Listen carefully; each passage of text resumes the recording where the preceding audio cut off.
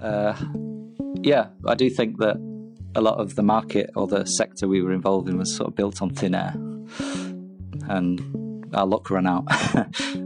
Hello, and welcome to The Low Season, a podcast about tour guides navigating a pandemic. I'm Wouter Bernhard, tour guide from Berlin, though I haven't spent a single day in the past 2 months thinking about the tank standoff at Checkpoint Charlie, 1961. My guest today is Kevin Deegan, a guide that has been in the business long enough to know that it's not all disco and French fries being a tour guide. Yeah, very little job security is involved, so I wouldn't sort of celebrate it too much as some kind of escapism. And so, naturally, we talk about the nature of our profession, us being freelancers, and how we're going to get through this difficult period.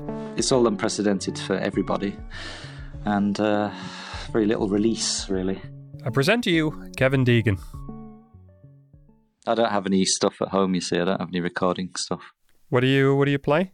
I play guitar and used to play a bit of bass in a few groups and things. You feel like you're playing more music nowadays than maybe a couple of weeks ago?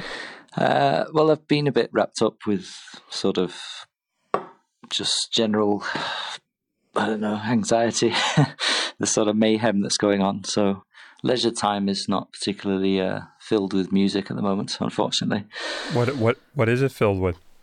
When I get the possibility, I just like to walk. I like to get out. So either that or I sort of meditate quite a lot. Have you been had you been doing that before?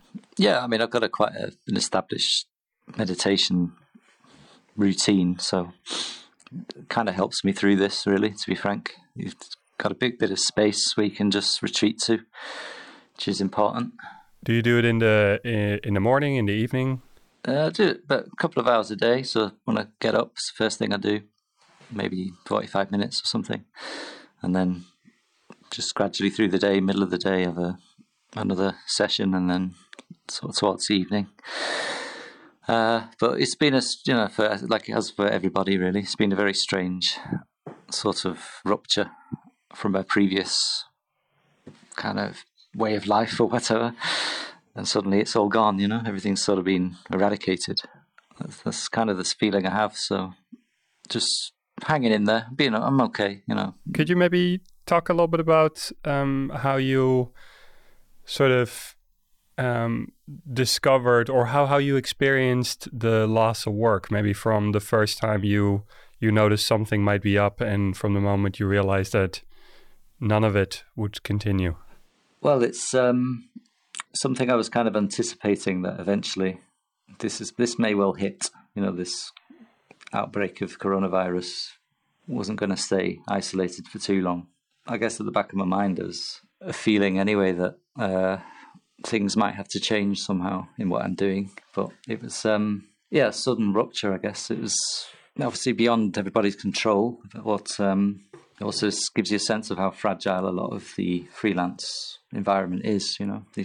Basically from one moment to the next, you're getting notices that your tours are cancelled or your bookings are no longer valid or whatever. And, you've got to renegotiate everything in that moment. Think of how are we going to adapt, how are we going to pay the rent, how are we going to cover outgoings, you've got your tax returns coming up, all those sort of things are swimming around your head. And, from one day to the next, the sort of sense of connection with other people that you work with is severed. So it's kind of, I wouldn't say, I would predict it, but I could feel at some point something may well impact on us. And, well, it did, quite spectacularly, really. I do know that I when I became a guide, you were of course already employed. I actually did one of I shadowed one of your tours trying to figure out how to do this line of work. But I also know that in the last couple of years you have mentioned maybe trying out some other things, or maybe figuring out if there's a way of combining tour guiding with something else. Is this something that you now feel like, oh, this is a great moment of doing, or do you feel still very heavy loss about not being able to do this work in the next while? Well, to be frank, I've been for the last say 2 years or so, kind of looking for avenues outside guiding to reduce it. Previously, I worked more in sort of what you call language services and this kind of thing, and teaching, that kind of stuff. So I used to generally blend things anyway. But I was looking to step out of the kind of city guiding, say, and I was looking at other projects like a kind of rural retreat project or rural trekking in Italy or things like this. That was they were some of the ideas that were being fermented. And well, on the other hand, yeah, I'm kind of taking it as an opportunity to reinvent everything that I do, refocus myself. We'll have to see where we are in a few months, I guess, but I don't see a sort of return to the previous, say, collaborations or the sources of work or whatever. I don't think it will be the same. Everything will be downsized, I reckon, quite spectacularly. So maybe we'll be smaller, more close-knit teams, or I may have to set up new kinds of collaborations with other guides. I'm not sure, but I think that's probably the way things will pan out. Do you feel like now that this has happened, that the kind of lifestyle that we had as tour guides and the work that we were doing was kind of a luxury thing to have? Well, I think needs are relative, aren't they, to where we, the sort of level of life we expect, I suppose. But, it's related to leisure and tourism, I assume, in people's heads. I mean, I often see it as a cross between street education or something like that, because you get all kinds of people coming on tours, and you have, different institutions, hire a guide, and also people, cruise tours. No, I meant actually more from not from the perspective of the tourists. Obviously, it's a luxury to go and travel and see the world, but I meant from like a guide perspective, like our situation as guides. I heard, for example, somebody saying, I've met many conversations. One of them saying like, "Oh, maybe this is a moment that we realized that we were living this sort of fantasy life, and that is actually something that is." Not, how do you say that? Continuable or something. How would I say? I wouldn't say being freelance in terms of status would be a luxury. It's quite demanding. It demands a certain character, a certain organisation. But yeah, the work that we do, how would I try to phrase this? It's really in a sense that it does offer a lot of flexibility, and it can often feel that it isn't work. It's not. You don't have the demands of targets and productivity and, other pressures like that. So, yeah, it's kind of almost escapism from that kind of compulsion in an office context or whatever. I do think that a lot of the market or the sector we were involved in was sort of built on thin air. And our luck ran out. I would kind of maybe echo that sentiment.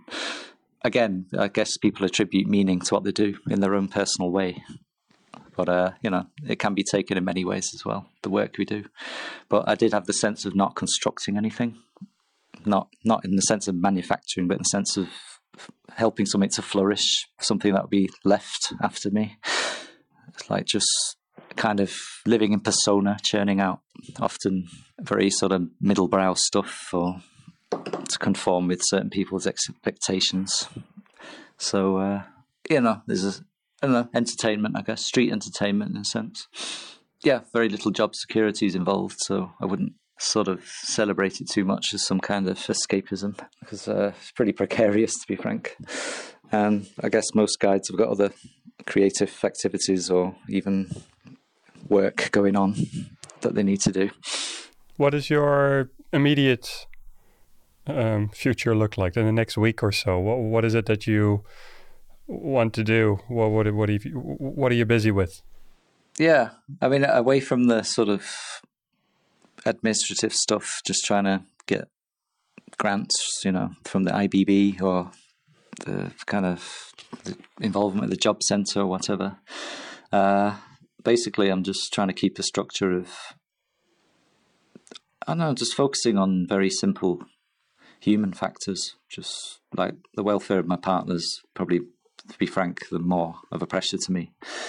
I mean, we were able to consult the doctor by telephone, and that's taken a lot of worry away, because it's got to a point last week where it was just everything's coinciding, like somebody's not well and you're not sleeping yourself, and you got some silly letter to respond to, or from the job centre or whatever. It's all unprecedented for everybody, and very little release, really. That's what I've been finding. But just keeping things simple, just trying to get rest, meditate, eat well, get exercise. I don't know, just enjoy the hour or two that you get outside the house for your necessary trips to whatever shop or whatever you do. Just a bit of time in the open space if I can. And that's pretty much... I mean, I realised that I missed that autonomy, just getting around, moving around. Also, contact with people in a free sense. It does start to kind of eat at you. Don't you find yourself calling a lot of people, or getting called, or like any sort of family members or friends that you now feel like, I have the need or the time to sort of phone them up?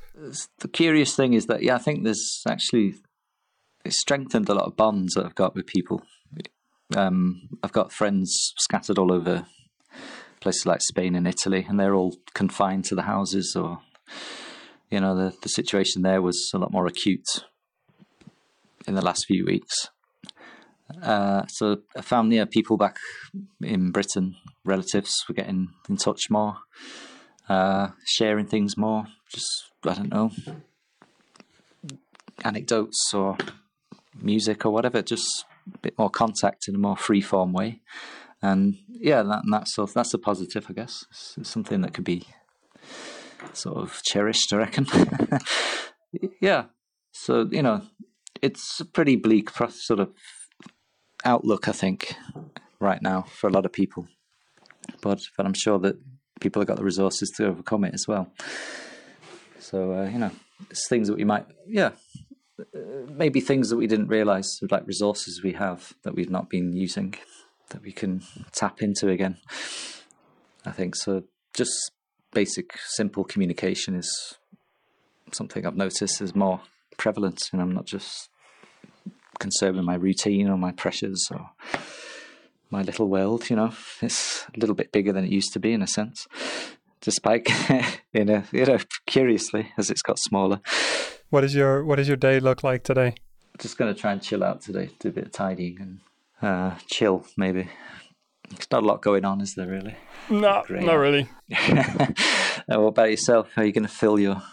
Yeah, basically what we're trying to do right now, like today I've got 2 more interviews, and then it's editing, lots of editing, because now all these interviews need to be edited, and there needs to be a little introduction, a little bit an outro of it, some music, so I've got plenty of work to do, plenty of, how do you say, like busyness to keep myself from thinking about other things.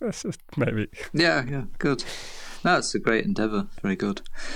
It is. Yeah. It is. It's a good thing to sort of keep myself busy, I guess. And how are the people in your life, and like people that are close to you? Are they keeping okay? Are they getting through this? Yeah, I guess so. It's interesting, of course, that like me and Georgia were both guides, meaning that we have lots of guides friends, meaning that the experience that we have are how do you say that, emphasized, or like you see it echoed all over you, all around you, and in some way that's very comforting, because it means that you're not in this by yourself, but it also means that you're kind of living in a bubble, because for most people actually they're impacted by Corona and COVID, but they also just have jobs. Most people just have a Monday to Friday routine, and maybe they're working from home, but I think their mindset is a different one from, I think, what we're experiencing.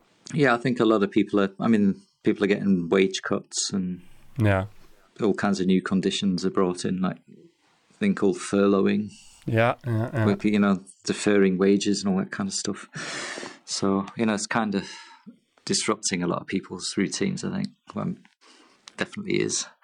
Yeah, but overall, they're doing well. Like, I've got lots of musicians friends as well, and they, are also, of course, particularly hit hard, but they seem to have managed so far. Family's doing well. They're healthy. I can't say that it all feels very chaotic and sort of existential, but if I really look close in my immediate environment, I think everybody is faring okay to some extent. Yeah, I think I'd echo that, and that's very similar to how we've been coping, or what's been going on with us. Physically we're fine, health-wise, I think, on the whole, So just got to be grateful for that, I guess. I guess another way of dealing with it is, like I say, was kind of imagining everything's beginning from nothing. That's like so if you just arrived in Berlin, you got no sort of past, as it were. And, it's kind of. So, if I've just got here, I'm looking for work, I'm looking for new outlets, whatever. We'll see new corporations, we'll see where it takes us, really. That's it, I guess. The future is open to reinvention. I don't know. Let's be positive. I want to, thank you so much for chatting to me, Kevin. Really appreciate you taking the time and energy to sort of speak your mind. Yeah, no problem. Thank you very much. It's good to have some contact and a bit of outlet, yeah. Well, Kevin, thank you so much. Take care. You're welcome. And we'll speak soon, all right? Yeah, good stuff. Take care, man. All right, man. Take care. Kevin Deegan, everybody, speaking on the fragility of our profession. I spoke with Kevin on April 13th, already a little while ago, and I think he's in a much better place at the moment, much like myself, to be honest. I still find myself going back and forward between being rather optimistic about the future to feeling rather dark and negative about it all. And when I go to this dark side of things, I try to tell myself that this crisis is way bigger than any of us can handle individually, that we need to figure a way to just ride it out, maybe for a year or so. So I'm trying to not make any elaborate plans for in the future, but just try to do what needs to be done on a day-to-day, on a week-by-week basis. Try to take comfort in the fact that is okay, to not really think too much about the future, and just try to regularly call my friends and family, try and pay my rent, and do my best not to pass on the virus to anybody else. I mean, that's really it. I hope all of you are all doing okay. It can be really challenging from time to time, but I feel that not putting too much pressure on ourselves is a big part of coping and handling the situation at the moment. Listeners of The Low Season, I hope you find these conversations useful. If you do, let me know. I love to hear from you. You can find me on Twitter or Facebook, or of course, send me an email at thelowseasonpodcast@gmail.com. The Low Season is produced by me, Wouter Bernhard. Music is by Mark Schilders. Artwork is by Sergio Membrias.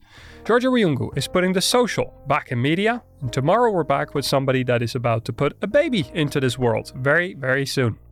No, I didn't plan for that. You think about all the things that can happen in pregnancy, things that can go wrong, but for some reason I didn't put pandemic on my list. Speak soon, my friends.